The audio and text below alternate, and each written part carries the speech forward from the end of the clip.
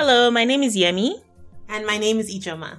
And together we host Africa in My Kitchen, a podcast that is produced by Tunuka Media. This fun podcast explores meals from each country in Africa. We talk about the country, discuss the meal itself, and draw from our experiences to share why we are, or are not, excited about the meal. A new episode airs every 2 weeks.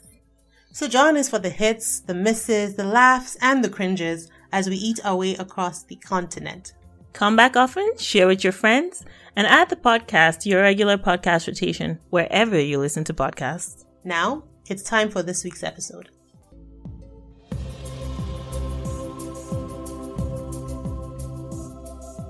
Hello, beautiful people, and happy December. We're in the final month of 2020. Can you believe it? I can. January 2020 was like 500,000 years ago, so I can believe that this is December. How's everyone doing? We hope you're having a good day so far. That we do. And even though it's chilly where we are pretend coming to you from a warmer country. Today, we're in Eritrea and talking about making sebi bersan, a lentil stew. I'm quite proud of us, actually. This is the third vegetarian dish we have done in a row. Anyway, here's our proverb for the day. If an enemy learns your dance, he or she does it the crooked way. What does that one mean? I actually don't know. So essentially that is the opposite of you know how they say imitation is the best form of flattery.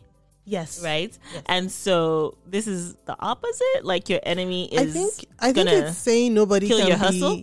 as authentic as you. Like if your enemy learns to do something that... Oh, actually... Well, I feel like it means that, say, for example, someone doesn't like you, then they make a copy of your thing and then just try to give you like a bad reputation or something like that. It will die because it's not your own. Because our enemies never prosper. Amen. Their plan will not come true. Nope, no chill here. Alrighty, let's jump into it and tell you a little bit about Eritrea. Eritrea is the second country we are visiting in the Horn of Africa. The Horn of Africa is the easternmost tip of the continent.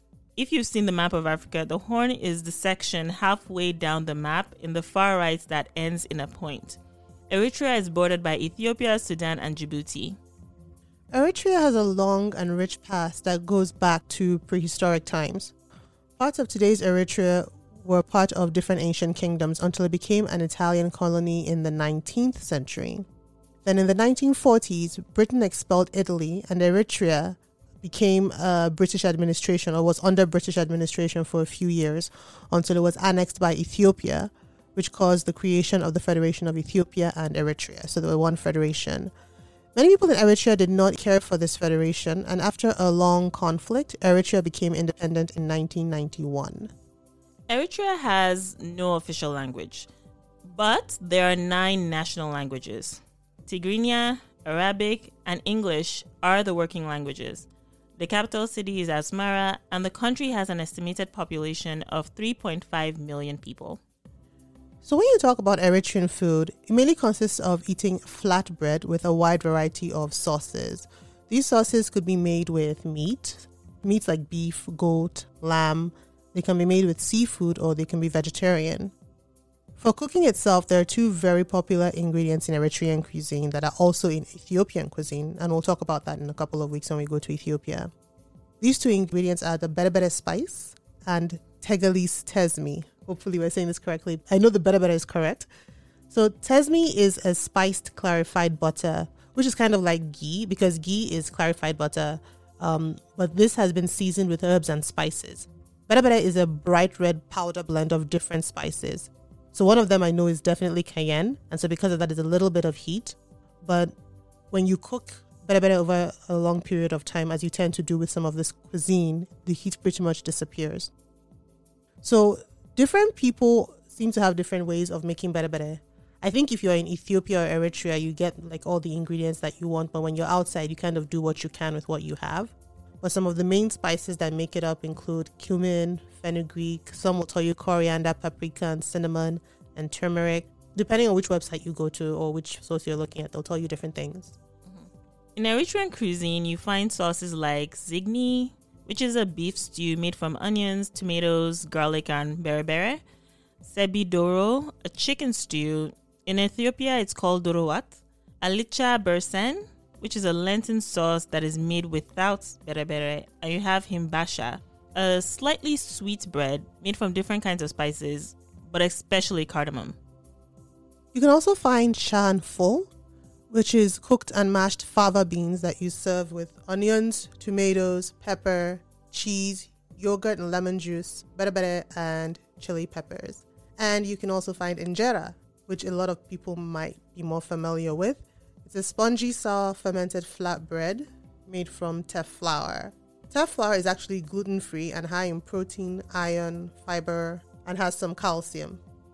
Here's a fun fact. The teff plant actually is a type of annual grass, but it is the seeds that are ground into the flour, and 100 seeds are equal to a kernel of wheat. So it's actually very tiny. It's the smallest grain in the world. Oh, really? Yeah. That's pretty cool. You make injera by combining your teff flour with water and yeast. You cover the bowl and allow the mix to sit for 4 to 5 days, depending on how strong you want the fermentation flavor to be like. With time, it tastes more sour and more fermented. If I were to compare it to something that may be more well-known to a global audience, I'm thinking maybe sourdough bread. Does that make sense, Yemi? Yeah, it does. It makes sense to me. I think the closest thing I could think of with injera is sourdough bread. Okay. I'm not really a fan of injera, but I know you like it. I do. Honestly, we'll get more to this when we discuss the taste and things like that. But I find injera like quite a few dishes or things across the globe. It's one of those things that it can grow on you. I haven't seen or met anybody that ate it the first time and was like, oh my God, this is the best thing since sliced bread.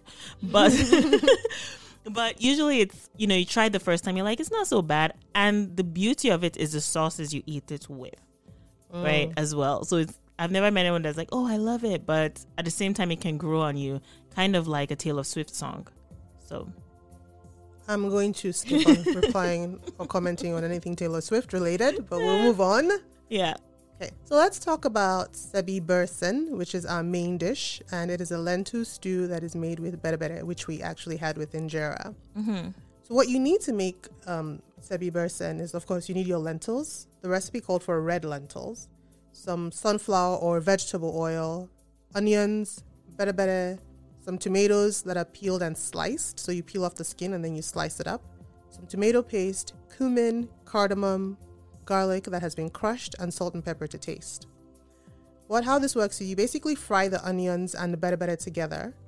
Then you add the tomatoes, you simmer, and then you add in your spices, your cardamom, your cumin, your garlic, your tomato paste, and you fry all of that together for some time until the recipe said about maybe 15 minutes, I think, and just simmer for a little bit of time. And then you add in your lentils, some boiling water, you cover the pan, and you simmer the mixture on low for about an hour. And that's pretty much it. So very simple ingredients. It might take about maybe an hour and a half to make, but there's not a lot of activity going on anyway. You just leave it to sit for a long time. So I'm going to ask you this question. What do you think is the time to make versus payoff ratio? So for an hour and a half of hunger time, what do you think, Ijoma? Give me a take. I think it pays off because the fact is you're cooking lentils, and it's the lentils that might take a little bit longer, right? So you just get into the mindset of you're making lentils like you would make maybe beans or something like that. And because you're not doing much, you just, you drink water and wait for your food. You see, this is where the beauty of a pressure cooker or Instant Pot show up, because I'm not that patient. Fair enough. So, Yemi, what did you think of it? So, as you may have taken away from the earlier part of this conversation, I'm a fan of injera bread. It did have to grow on me. There's a whole story about how I first got introduced to it, but after exposing you guys to my in-quotes trauma last episode, I'm going to spare you. But anyway, injera bread, I like it. It has this very sour, tart, feel to it. And then the lentil sauce itself, honestly, just reminded me of stewed beans. I can't even, I'm sorry, guys. I didn't necessarily notice the berebere or the existence of it in the sauce. And, let us know, or let me know, because Ijoma might have a different take. We never really discuss our opinions on the meal before we record, so it's almost like a surprise. But for me, I did not notice anything significantly different than if I had just made like a bean sauce with lentils. So it felt like stewed beans, and that doesn't mean it was bad. It just means that it didn't feel significantly different. So it tasted like something that you've had before. Yes, it tasted very familiar. The main addition was the injera, but I've had that before as well. So it was more like, oh, this is nice. All right. Okay. It was pretty much it. There was no like sparks flying or anything. And for the record, for you, stewed beans is basically beans that has been cooked in tomato sauce for a long time till it's like soft, right? Yep. Okay. For me, so let me lay some groundwork. Going into this, I didn't tell Yemi, but I was already biased because I've not had a good experience with Eritrean or Ethiopian food. I remember this is university. Now I'm the one with the trauma story. So in university, we had this. I think it wasn't the East African Association. I don't remember which it was, but I know like the university I went to had a very strong Ethiopian and Eritrean, actually more Eritrean presence, I think, than Ethiopian, if I can recall. And I remember that they were having an event, I think it was a book drive or something, around lunchtime, and they were selling food. It was injera and something. And it was not, for the record, it wasn't sebi bersen, but it was injera and a kind of stew. And I was like, oh, well, let me support this. It's almost lunchtime. Let me just pay for this. And I was hungry, guys, like starving. I think I had like $5 for the whole day left. And I was like, okay, should I go and get pizza or should I? Broke students. Oh, that life, man. Yeah. So I was like, should I go and grab pizza or this food smelled amazing. Oh, actually it does. It smelled so good. I was excited. I was like, okay, let me go and try this. And I took the injera and I dipped it in the sauce and I tried it and I tasted nothing. Hey, wow. It's real. It's a real wow. I could not taste. I was upset. Like I don't know how to describe it. It was like there was no taste. You didn't taste anything. Like tasteless not even salt. Tears. Not even salt. Guys, it all ended in tasteless tears. Like I couldn't even your taste. your tears are salty. So maybe if you cried inside it would have been better. You cried inside instead of wiping away the tears. So on my $5 down the drain, I was now hungry. I think it was like 1 o'clock. I was hungry and I had a lab. Broke students. Your $5. Your $5 is gone. So I was angry. So by the time I got to Eritrea, I was like, tasteless tears food. But guys, I liked it a lot. The other reason why I wasn't expecting to like it so much was, I know Yemi, you really like beans. I do. I'm more ambivalent. I like it sometimes. I'm not really into it. So I just thought, well, it'll be fine. It's lentils. But I found it really creamy for some reason. I don't know if it was very interesting. I think the texture because by the time you cook it for an hour, the lentils have really softened. There's almost no chewing to be done. I don't know if you noticed that. No, I didn't. Oh, you didn't notice that? No. Oh, okay. I like beans. No, but I thought that this was like mashed, like it was cooked. So it was almost like a thick stew. Oh, I did notice that. Hang on. I'm going to retract. I noticed it. It was a thing I did not like about it. Oh, maybe that's why you didn't. Yeah. Okay. Yeah, because it was the thing I didn't like. Because it looked like stew, but it's supposed to be beans. Oh, so your taste buds are confused again. You've come again with your confused taste buds. Someone needs to draw my taste buds a roadmap because my eye saw beans, but when I took my hand inside and was taking it out, I was like, "Is this bread and stew or what?" Like I was not understanding. But the taste, as I said before, was very familiar. But I remember that part. No, I really, and funny enough, that was the reason why I liked it. Because for me, not really being big on injera, I find injera too sour. And I find this was so creamy. It's almost like, if I want to describe a taste to you, again, we're talking about, imagine eating mashed up beans or mashed up lentils. Very mashed though. It's not creamy, small mashing. And then the spices, like the cardamom and the cumin, kind of make it a bit flavorful. There's no heat involved. It's not peppery at all. But it's very savory. It's a very savory dish that is also creamy. And I find that kind of masked the sourness of the injera for me. And so I liked it for that reason. For some reason, though, when I first finished cooking, I didn't like it initially. I thought the cumin was too much. And then it kind of mellowed out. Yeah. So when I allowed it to kind of, flow, mellow within itself. So I actually really, really liked it. Okay.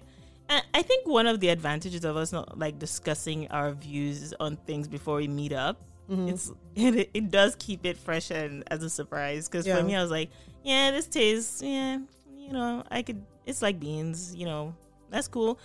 But the good thing about that, at least to me, is that it highlights the similarity of food across the continent. Because even though technically it is not stewed beans, but to me it felt familiar enough that it didn't stand out or give any bad vibes or anything, especially because it's something I like. So it just felt except familiar. that it was more mashy than you would like it to be. Yeah, it's more mashy. If it's me, I will not allow you to cook plenty like that.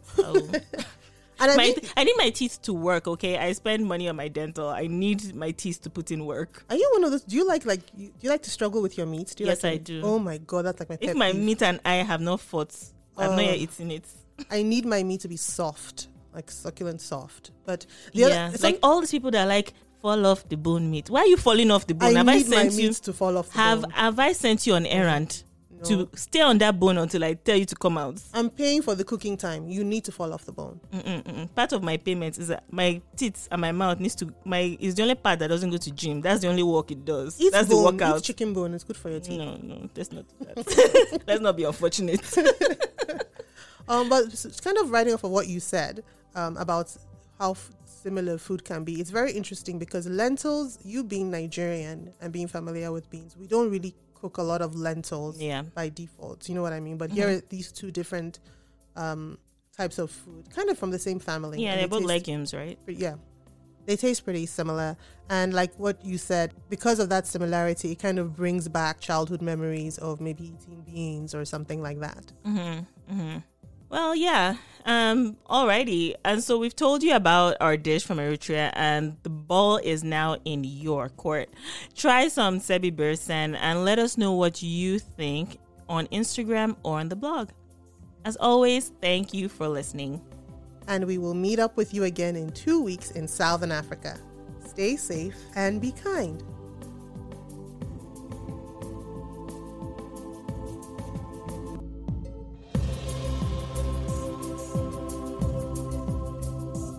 Thank you for listening, friends. As a reminder, the podcast is released every 2 weeks. Follow Tunuka Media on social media, including Instagram, YouTube, Facebook, and Twitter, to connect with us and be on the forefront of upcoming shows and program schedules. Links are in the show notes. Africa in My Kitchen is produced by Tunuka Media and co-hosted with 234 Pantry. So while on Instagram, follow my page, 234 Pantry, for more food-related content and fun facts about dishes and ingredients. Tunuka Media also produces another show called Overlooked, which I host, with more shows on the way. Like and subscribe, and if you learned something new, support the show by giving Africa in My Kitchen a high rating wherever you listen. This helps the show grow and gets more people just like you to learn also. So until next time, bye!